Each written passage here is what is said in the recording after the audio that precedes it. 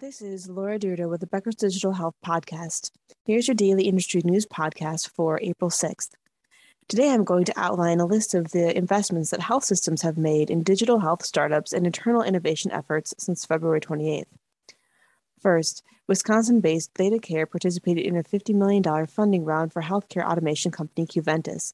The company offers artificial intelligence-enabled care operations automation software that can reduce excess stays by 30 to 50% and decrease length of stay by up to one full day. Two, OSF Ventures, the innovation investment arm of Peoria, Illinois-based OSF Healthcare, joined a $12.5 million funding round for Epitel, a company that makes wireless wearable brain wave monitoring devices to detect seizures. OSF will collaborate with Epitel to develop its platform as a company that works to commercialize it. Third, Detroit-based Henry Ford Health and Tacoma, Washington-based MultiCare Health System agreed to provide early financing for investment funds, including female-led venture capital firm Steel Sky Ventures.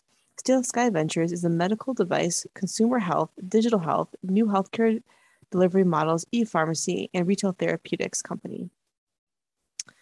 4.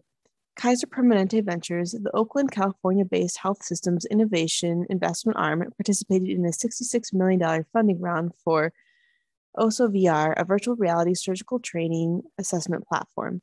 The company's modules cover multiple specialties, including orthopedics, spine, and interventional cardiology. 5th, Boston Children's Hospital participated in a $105 million funding round for Brightline, a children's virtual behavioral health platform.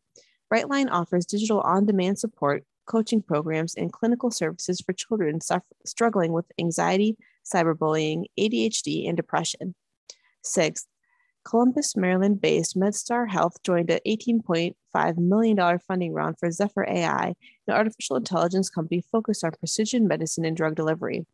The company's team of data scientists, computer and software engineers, and computational and molecular biologists use algorithms to draw insights from disparate healthcare data sets. 7th, Advocate Aurora Health acquired Mobile Help, a company specializing in remote patient monitoring and personal emergency response systems. The health system, which has a dual headquarters in Milwaukee and Downers Grove, Illinois, made the acquisition through the investment arm, Advocate Aurora Enterprises. If you would like the latest in digital health and technology news delivered to your inbox every day, subscribe to the Becker's Health IT and CIO newsletter through our website at www.beckershospitalreview.com.